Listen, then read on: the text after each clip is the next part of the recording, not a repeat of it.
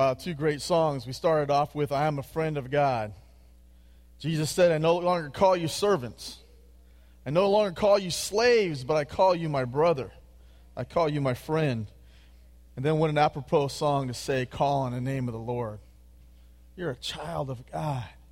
It's your privilege to call on the name of the Lord. No matter what trials come your way, no matter what tribulations come your way, no matter what mess you get yourself into, the Lord Jesus Christ loves you and wants to hear from you, and He is awake, like Elder Larry said, day and night you can call on Him.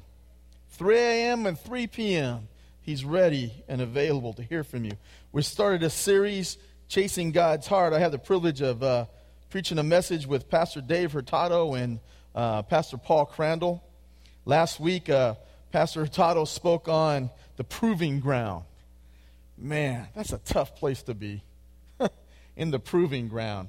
Basically, the Lord's saying, I'm going to put you in the cauldrons of trials. I'm going to take you through tribulations, and I'm going to develop you as the man I want you to be, the king that I want over my people. See, King David wasn't a man that just rose up and became a king over people or a people. God set him up as a king over his people and trained him as a man He wanted him to see, that He wanted him to be over his people.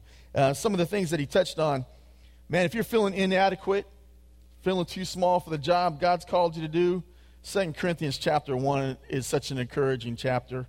The illustration he used was David going to the battle line, and David standing there, and Goliath is yelling out curses against Israel and against the God, Jehovah. And he's standing there, and he's going forward to fight. And he goes into the king's tent, and the king is going to put on his armor. And David's putting on his armor, and I think God is telling him, giving him a message. You're too small for the job. Being a king is big shoes to fill. But I'm going to take you through some trials. I'm going to take you through the refiner's fire to develop you as a man I want you to be. Pastor Dave went on to talk on other things about this young shepherd boy becoming a man, feeling inadequate in his own eyes, feeling too small for the job he's been called to do, but the Lord giving him victory, the Lord training him up. To this title, in the second one in the series, the message, just titled it, In One Night. Isn't it amazing all the things that can happen in one night? Wow. One night can send your life in a totally different direction that you never imagined was possible. Just think what could happen in just one night. Could you fall from grace in one night? Could you become a thief in just one night? Could you become an adulterer? Could you become a murderer? In just one night, where can sin take you? One thing that I love about the Bible that just encourages my soul is that it wrote down all the sins of the mighty men. Isn't that a relief? Chuck Swindoll says, I appreciate so much that the canon has been closed, that all the scripture has been written, because if there was another chapter added, it might have had his name on it. What if it had your name on the next chapter? Oh, we'd have Sunday school teachers teaching about it. We'd have preachers preaching about you. We'd have movies made about how you rose to stardom and how far you fell because of your sins. Everybody that reads the Bible knows David's sins. Everybody that reads the Bible has preached about it, has taught about it, has made movies about it. So not only do the people who have read the Bible know about it, everybody else who hasn't read the Bible has seen the movie about it and knows the sins of David. Hopefully, they got the message of redemption also.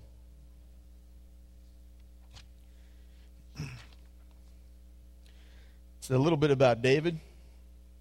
He's a man of God. He's a faithful shepherd. He follows through with all the jobs that he's been given. He's a valiant warrior. He's a warrior poet. That's for the choir. He's a composer of psalms. He's a wise leader of his people. We want to jump all the way over from 1 Samuel to 2 Samuel chapter 8. I want to summarize it real quick, the rise of King David. It goes on to summarize in chapter 5 through 8. Chapter 8, it summarizes and tells about all the victories. Basically, David has conquered all the people around his borders. He has peace around his borders. And he has achieved the promised land promised in the Abrahamic covenant. It was promised to Abraham, but David got to see it fulfilled in his lifetime. It's said twice in chapter 8, and the Lord gave victory to David wherever he went. As we go through, and we go to chapter 11, is where we're going to wind up going, chapter 11 and 12, we have to remember the Lord gave victory to David wherever he went. The end of chapter 8 says, and David administered justice and equity to all of his people. He was a righteous king. He was a good king. He was a wise king. He administered justice and equity to all who called upon him in his kingdom. He was a man after God's own heart. Chapter 9, it's amazing to see the Christ archetype here. Mephibosheth is a son of Jonathan.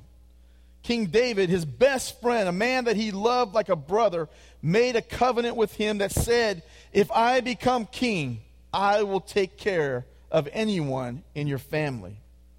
Mephibosheth was crippled. It's amazing, in an Eastern king, anyone with a deformity or illness was not allowed to sit at his table. But King David said, because of my covenant, I will allow Mephibosheth to eat at my table, and he will have a permanent seat all the days of his life. Because I loved his father Jonathan, and I'm show him the same kindness and love. It's an archetype of Christ because we are Mephibosheth. We are the one that's come with a disease of sin in our life, and Christ says, I'm going to forgive you, and I'm going to show you love, and I'm going to put you at a place at my table for eternity. Luke chapter 12 finishes the archetype where Christ, the King, the Majesty, the Savior of the world, the Creator of the universe, says he's going to put on a servant's cloth and come and serve you at his banquet table. Wow, what a picture of redemption and love. As we go on to read, we're going to start with chapter 11.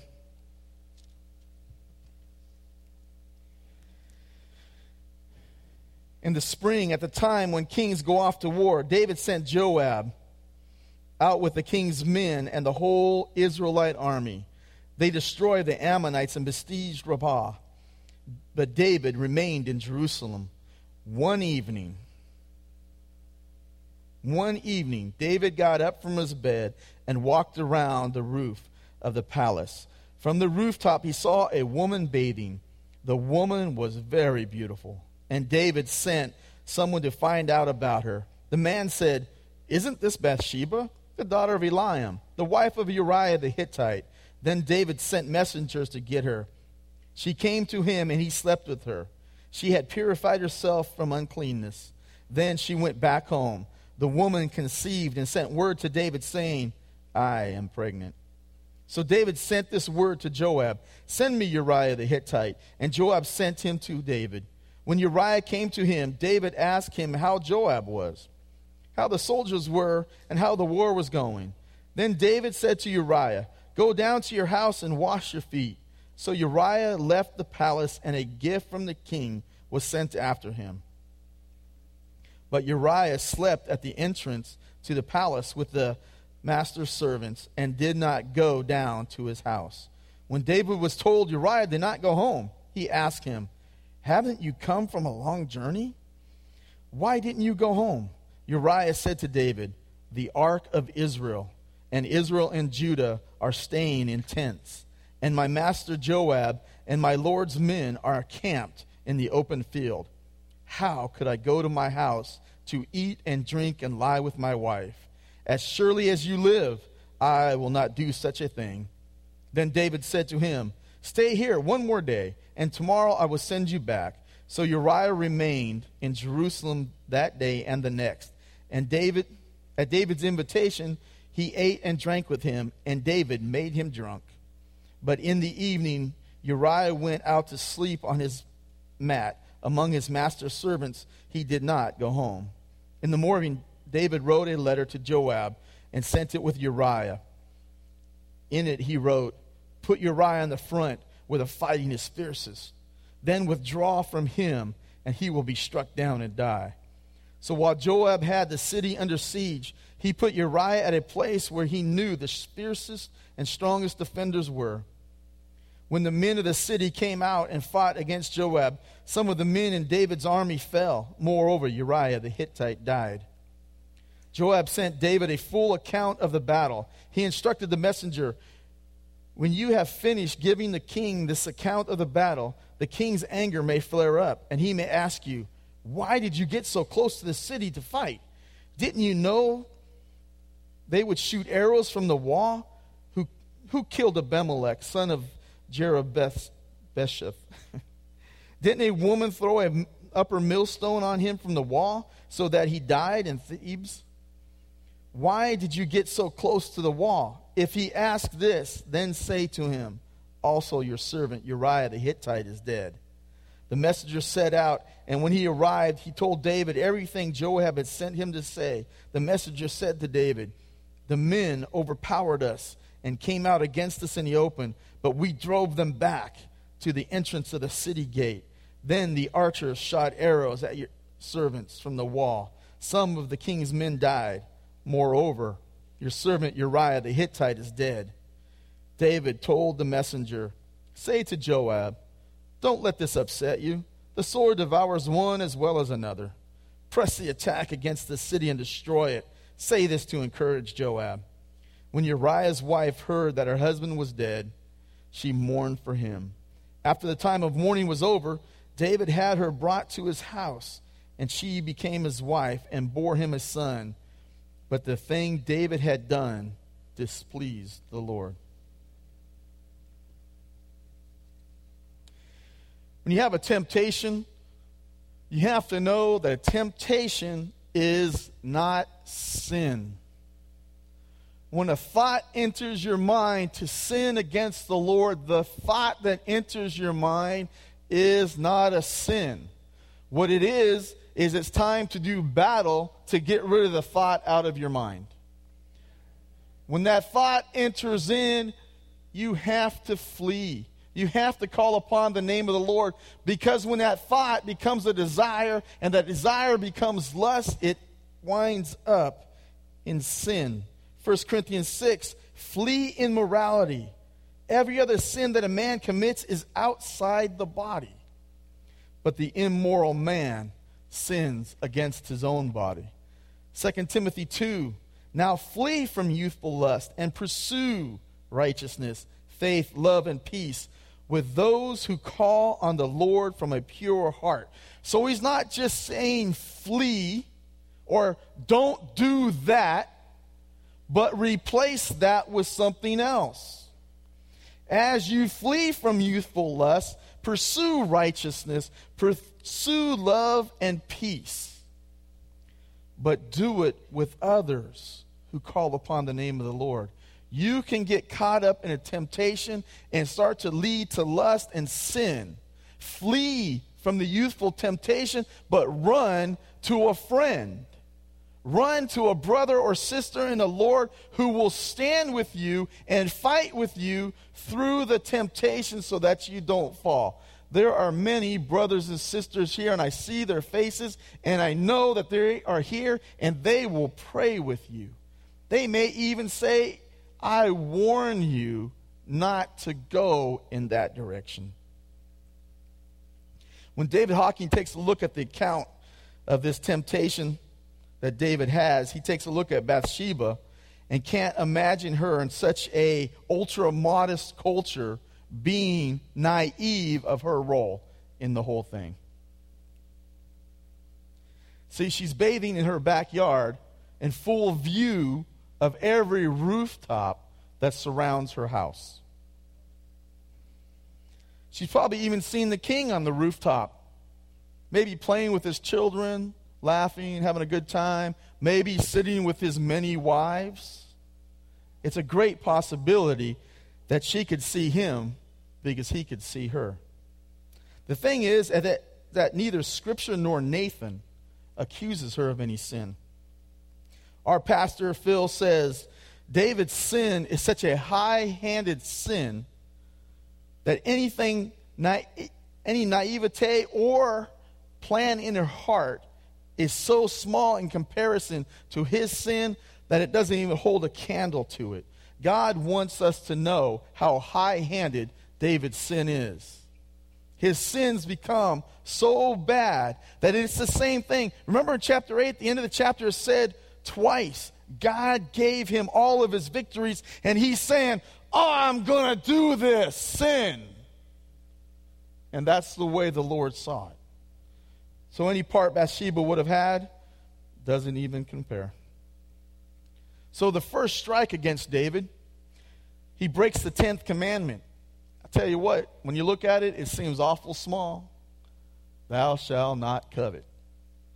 If I covet your Harley Davidson, you probably will not know it. It's in my mind. You cannot see it, but I think about that Harley every day. When I turn 50, I'm getting a Harley. My wife already knows we're going to go in debt to get that thing. So as he breaks the 10th commandment, nobody sees him. He's plotting and he's planning. He's coveting his neighbor's wife. Ecclesiastes 1 says, the rivers flow into the sea and it is not full.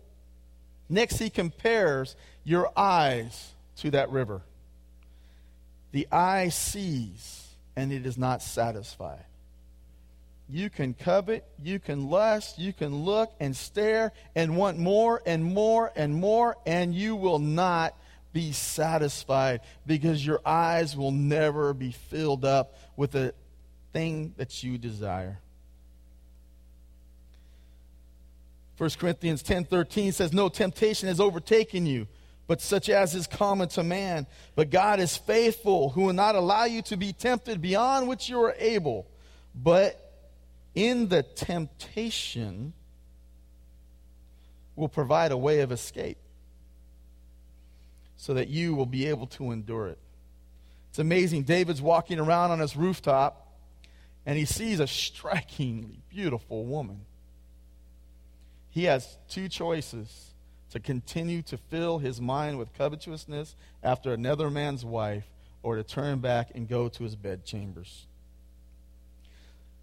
It starts off in chapter 11 that King David is staying home, which is typical of King David and other warrior kings at that time is to go to battle.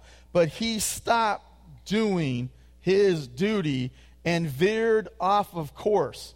As I look at it, I wonder, how does temptation just take you all of a sudden? I'm sure that it can. I'm sure that you can be tempted and all of a sudden you're moved and you go with your temptation. But most of the time, don't you plot and plan it? Be honest. You have a desire, a temptation. You're going to sin and you made up your mind that you're going to do it. You've plot and you've planned it. Isn't it kind of amazing that this didn't happen while all the men were in town? They all happened to be gone to war. All the able-bodied young men were gone, so the streets were pretty much empty. Nobody could see David's commerce going back and forth. Not only that, Uriah, Bathsheba's husband, was not in town. It's set up so good to follow the plot that David has pondered in his heart.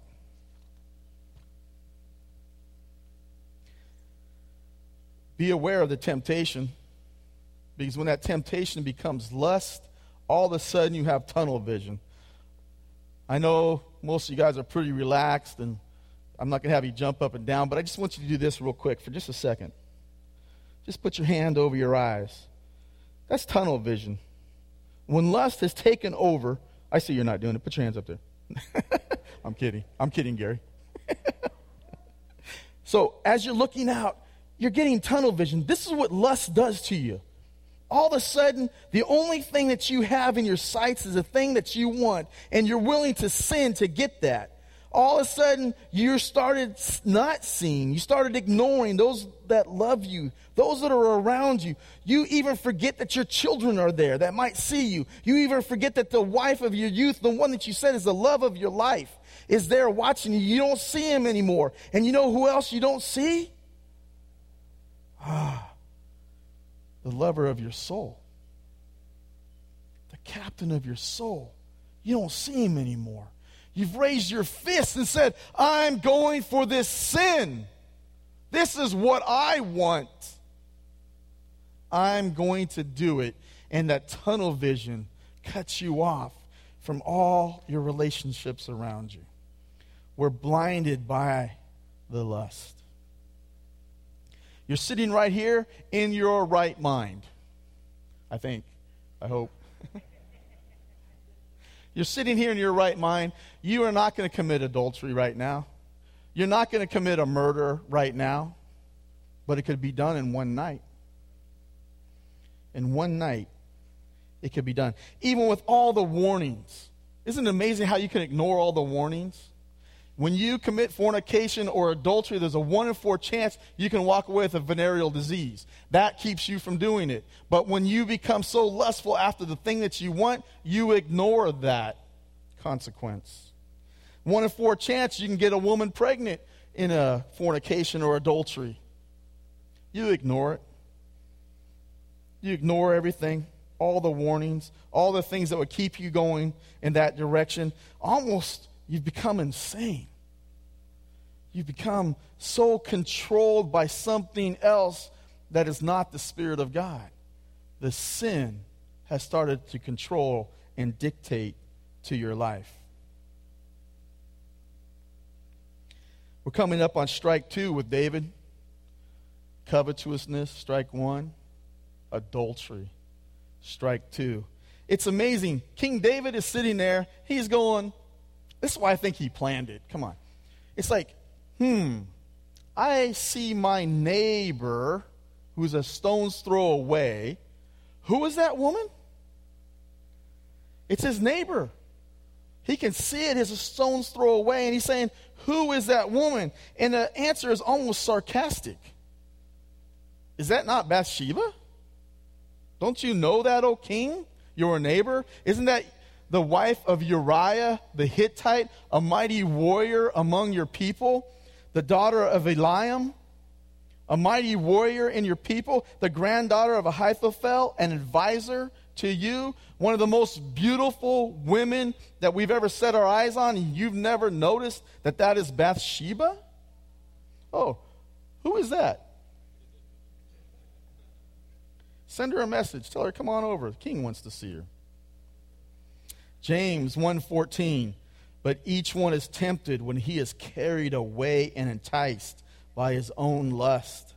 Then when lust has conceived, it gives birth to sin. And when sin is accomplished, it brings forth death. He sends for Bathsheba. But notice, as you read chapter 11, how many times it's echoed throughout the chapter. Bathsheba, the wife of Uriah. You wonder how many people warned the king. He's the king, so maybe only one. It's Bathsheba, the wife of Uriah. You know, as you head down the path of sin and following after your lust, that there are warning signs that God gives a way of escape.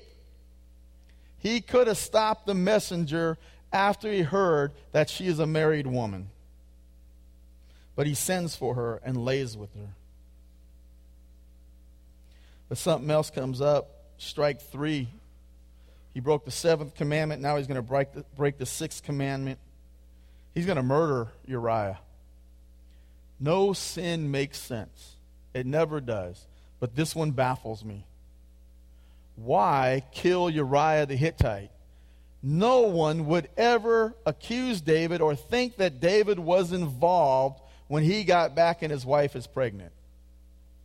It doesn't make any sense. He's been a just king. He's been a good king. He's been mealing out justice his whole term, and the people love him. he wouldn't be suspected. Maybe if the guards talked about it, somebody sees your sin. Even if the guards talked about it, this is a mighty warrior king. You think somebody's going to come up and put their finger in his face and say, you did it? Not against this king. There's no way. He could have got away with it scot clean. But he became desperate and started making desperate decisions. He wanted to get ahead of the consequences of his sin. He wanted to cover his sin. And he wanted to do it so nobody would find out. So he started making desperate decisions as a desperate man. If you are desperate, do not make decisions without counsel. Get counsel for the decisions you're about to make. Because a desperate person will probably make desperate decisions that will bring consequences. Have you heard these desperate decisions being made? My boyfriend wants to have sex, and he's going to leave me, so I'm going to go ahead to keep him. My marriage is on the rocks, so I better have a kid. Isn't that insane? My marriage is all messed up. Let's have a baby, honey. Get counsel. I don't have enough to make it for the rent this month. No one will miss the money out of the till. I'll put it back later. You can be desperate and it at no fault of your own. But don't make desperate decisions. Get counsel. If David would have gotten counsel, do you think he would have continued with this sin? If I called Edwin and said, Edwin, I'm about ready to fall, brother. You think I should do it? What's his response going to be? Oh, don't be a fool. The Lord loves you. He paid a price for you. You don't have any right to do that. Don't sin against the God who loves you. Call upon his name. Matter of fact, Sean, while you're there on the phone telling me about your stupidity, let me pray for you. If David would have sought counsel, he probably would have gotten wise counsel. He had godly men around him. It's amazing what lengths we'll go to cover our sin. We often get involved with bigger and bigger sins, and we can't cover it. We try to outsmart God, outsmart the consequences, but we just get deeper and deeper into it. I want to pick this message apart. David sends Uriah back. Pastor Tim was talking to me about it earlier. In that message, it's a death sentence. What a loyal man. What a loyal man to his king, to the army he's fighting with, to the God of Israel. He's so loyal. The king put a seal on that, and he didn't open it. He took his death sentence right to Joab. And Joab looks at it. You got to pick this apart, though. You got to kind of read between the lines. Joab is given the message to send Uriah to the front lines to be killed. Joab looks at that message. He sends them, has them killed, and he sends the message back. And in that message, when he's sending it back, basically he is saying, King, that was the stupidest thing that a seasoned commander would do on a battlefield, and you made me do it, and I look like a fool. I look like a fool because that was a stupid move to push Uriah up to the gate to be killed. Why is it stupid? Because we learned through Abimelech that a woman could be up there and push a millstone over and crush his skull. You can't get that close to the wall. But I did it, O king, to obey your commands. David sends back the message and says, don't be bothered by it. He didn't send back a message, wow, Uriah was a great man. I'm sorry he fell in battle. He said, don't be bothered with it. Sword falls on one man, it falls on another man. I'm not too worried.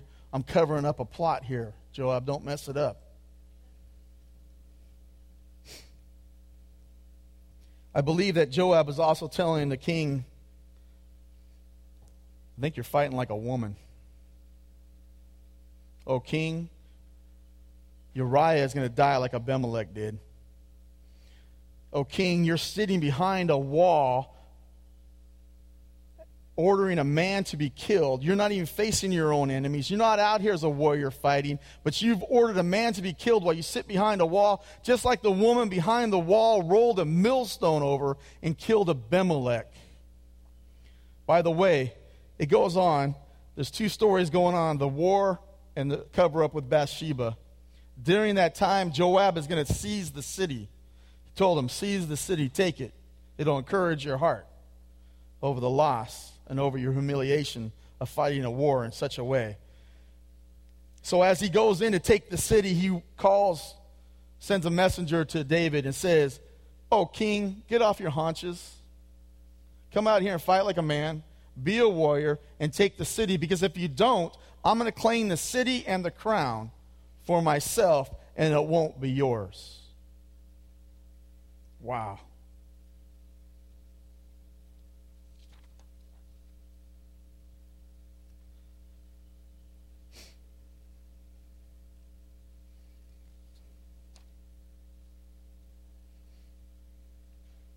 It's amazing how anyone can say, have you heard it before? I'm not hurting anyone. Whatever I'm doing, it doesn't hurt anyone. It's just myself.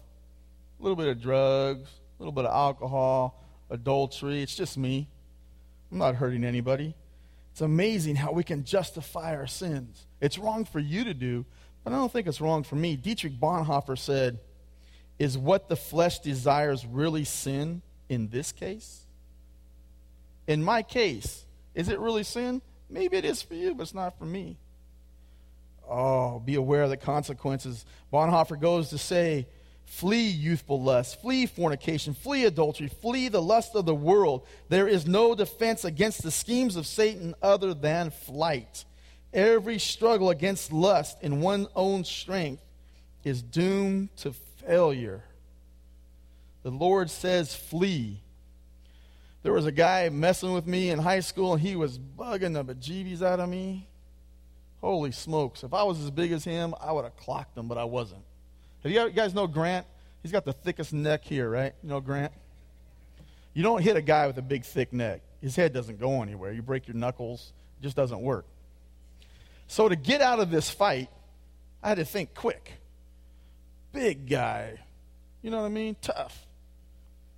He's going to whoop me right now, and I got to get out of this. So I told him, I go, okay, look, I'm going to fight you. I'm going to fight you, no doubt about that. But you got to promise me one thing. Make one promise right now. He goes, okay, Giese, what is it? Promise me you're not going to run. Okay, I won't run from you. There's no way I'm going to slaughter you right now, Sean. And I go, good, because if you don't run, you can't catch me.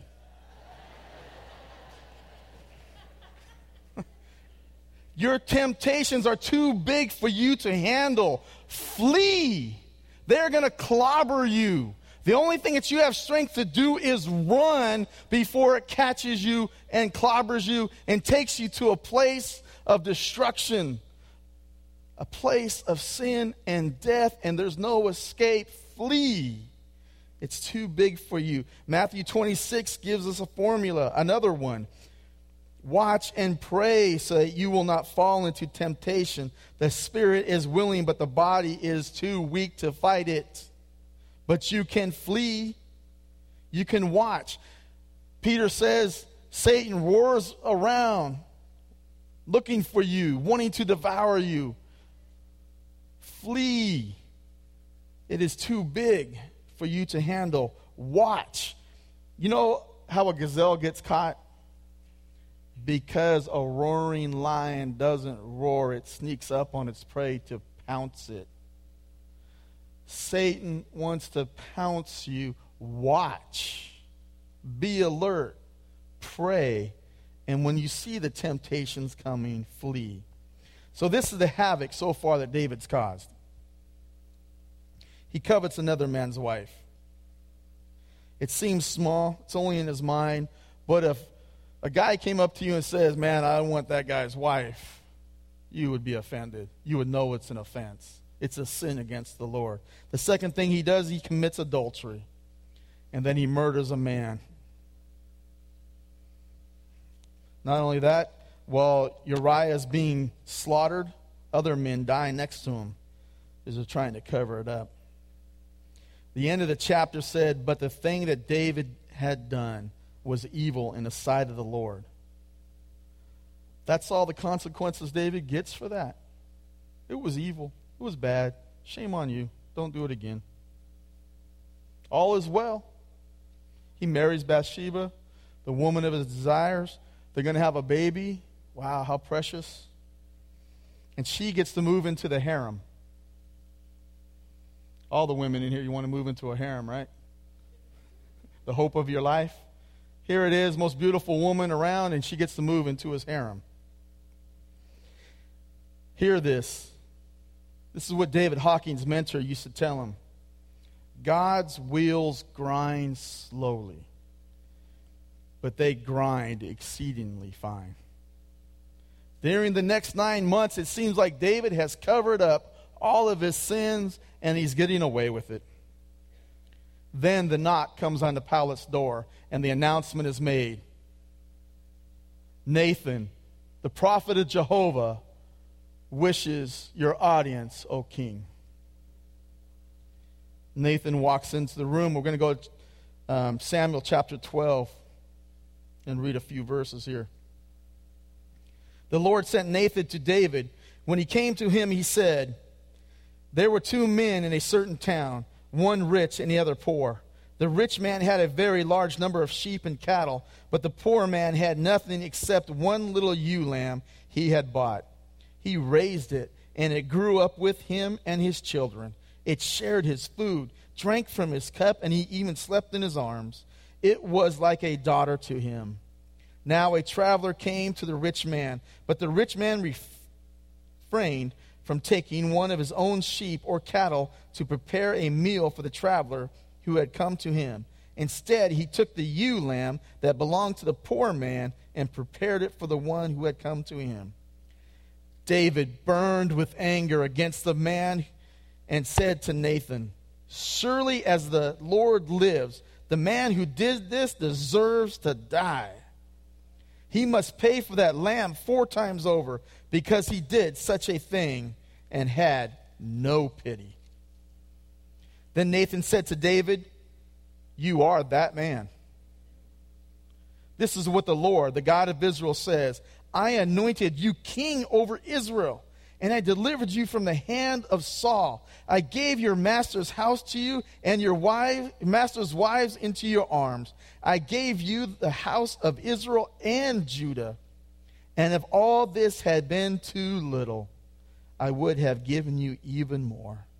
Why did you despise the word of the Lord by doing what is evil in his eyes? You struck down Uriah the Hittite with a sword and took his wife to be your own. You killed him with the sword of the Ammonites. Now, therefore, the sword will never depart from your house, because you despised me and took the wife of Uriah the Hittite to be your own. This is what the Lord says. Out of your own household I am going to bring calamity upon you. Before your very eyes I will take your wives and give them to the one is close to you, and he will lie with your wives in broad daylight. You did this in secret, but I will do this thing in broad daylight before all Israel.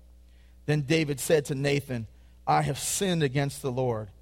Nathan replied, the Lord has taken away your sin. Wow. The Lord has taken away your sin. You are not going to die.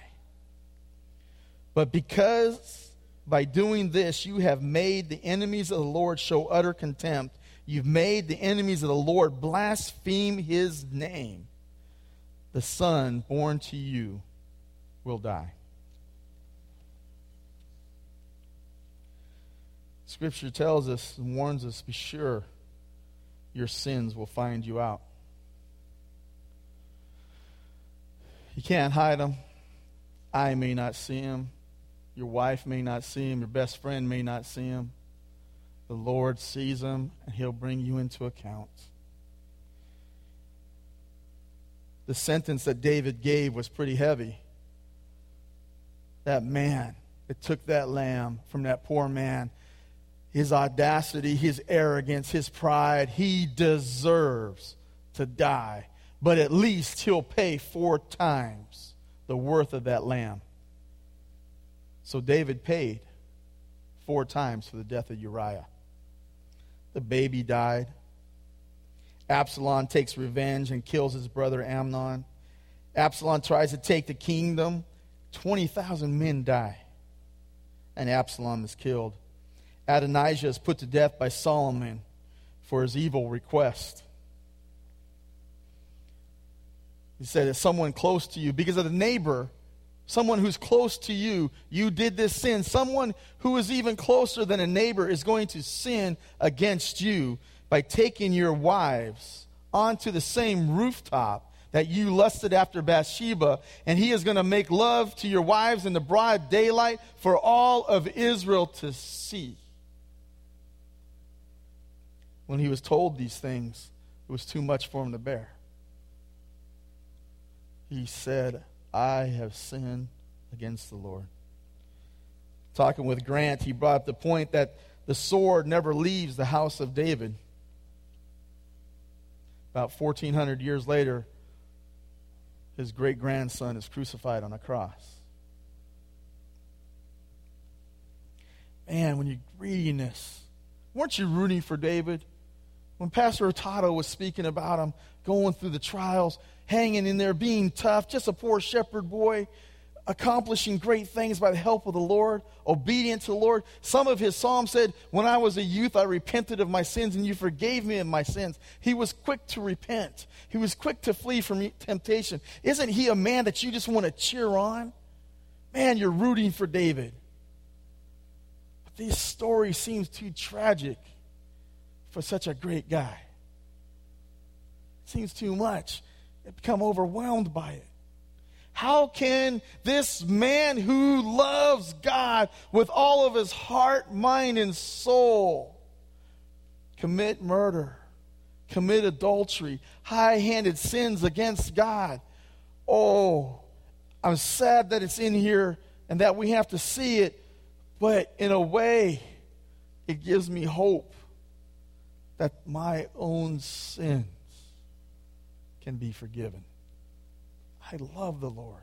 You love the Lord. Your sins can be forgiven because you're a child of the Savior. Repent and return to your first love.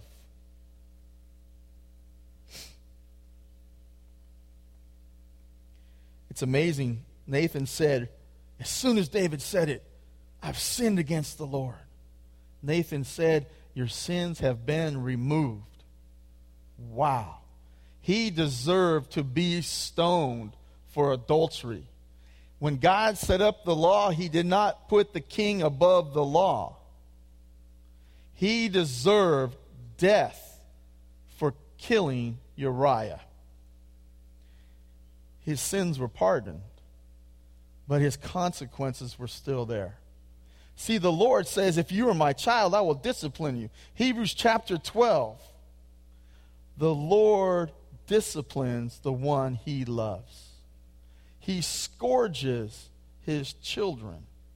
He will not let you go if you've sinned. Thank you, Lord. I don't want the discipline, but I know that you love me and you care because you discipline me because of my sins. He said, David, you're getting such a great consequence for your sins and discipline because you've caused my enemies to blaspheme my name. The only thing David could do at this point is write Psalm 32 and write Psalm 51. The sins were too great for him to bear. The consequences of the discipline was too great for him to bear. But it's amazing. He still turned to the Lord. He didn't flee from him. He didn't keep running from him. He turned to the love of the Savior because he'd rather fall into the hands of a God who loved him than in the hands of his enemies.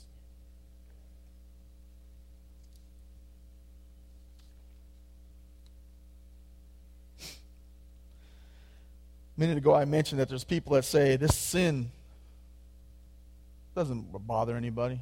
It's only for me. It's only against me. I don't hurt anybody. I'm going to give you it's happened at Mount Hermon. Lizzie's my sister-in-law, and she's taking the kids down to the kids camp. And while she's going, she sees a 3-year-old little girl laying down by the speed bump in the middle of the street. 3-year-old laying down.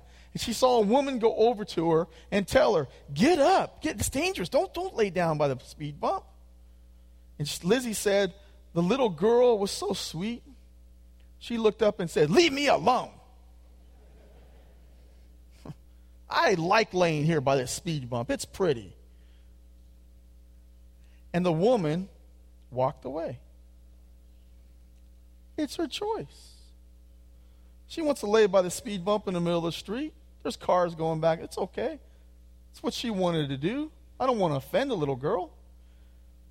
Lizzie walked over there like a mother should, grabbed that little girl's arm and picked her up and drug her to the side, kicking and screaming, and told her, "Little girl, you will not do this.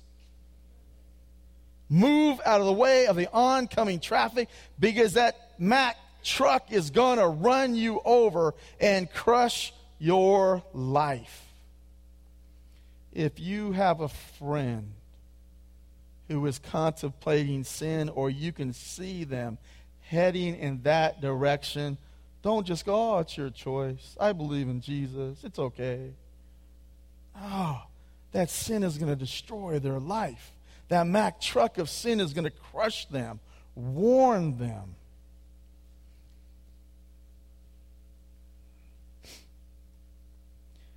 All of this, we need to look at Psalm 32. The consequences are too heavy. The sin is too much. Take a flip over to Psalm 32. You want to know why David's a man after God's own heart?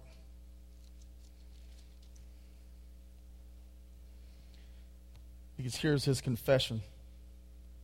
"Blessed is he whose transgressions are forgiven, whose sins are covered. Blessed is the man whose sin the Lord does not count against him, and in whose spirit is no deceit. When I kept silent, my bones wasted away through my groaning all day long. For day and night your hand was heavy upon me. My strength was sapped as in the heat of summer." You think that David covered all of his sins? That he got away with it? He didn't have any fellowship with the Lord. For those 9-10 months a year, he kept silent and he wasted away in his flesh. The hand of the conviction of the Lord was too heavy for him.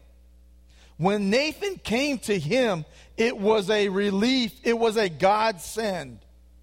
Because he was able to open up and confess his sin. It was probably like rushing waters.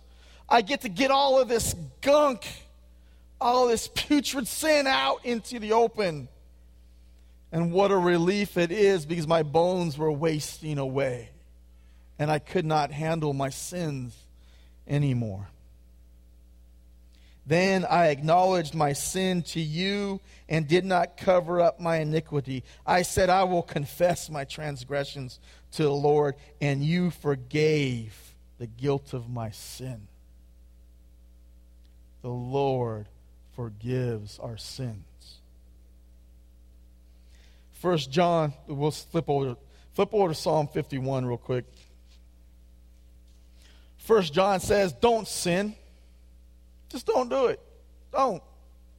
But by chance, if you happen to sin, we have an advocate on your behalf. Confess your sins, because your advocate is faithful and just and will forgive you your sins and cleanse you from all unrighteousness. It's amazing. He forgives and cleanses from all unrighteousness, and as David says, does not hold our sin against us. If the Lord held our sin against us, who could stand? Who could stand? Psalm 51, have mercy on me, O God, according to your unfailing love, according to the great compassion. blot out all my transgressions. Your transgressions can be forgiven. If you do not know the Lord Jesus Christ, you can be forgiven of all of your sins. If you are here a child of the Lord and has sinned against him, I have, as a child of God, as his son, I've sinned against my Father in heaven, but he will blot out all of my transgressions when I confess my sins. Wash away all my iniquity and cleanse me from my sin.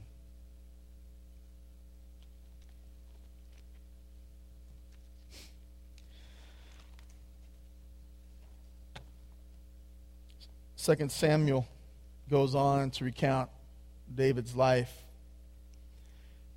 Things do get back to order in his life, but there was consequences of his sin. He worshiped the Lord again, rebuilt the relationship with the Lord, knew his Savior intimately again. Things were set right.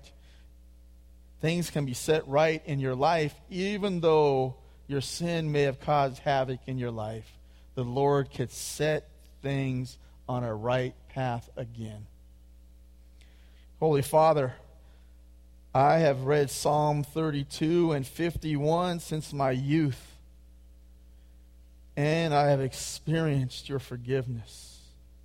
I have experienced the weight of my sins being lifted off my shoulders, not because of anything I had done, not because of being great, not from being righteous, but just because you've loved me and you paid the price for my sins and you forgave me.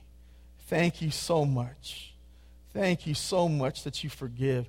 Thank you for this testimony. This testimony.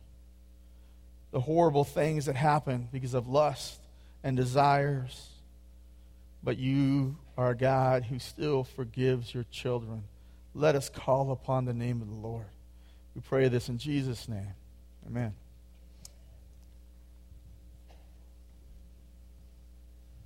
We're going to continue worshiping now through our giving. I know that to some that's a mystery, but some have not yet maybe entered into the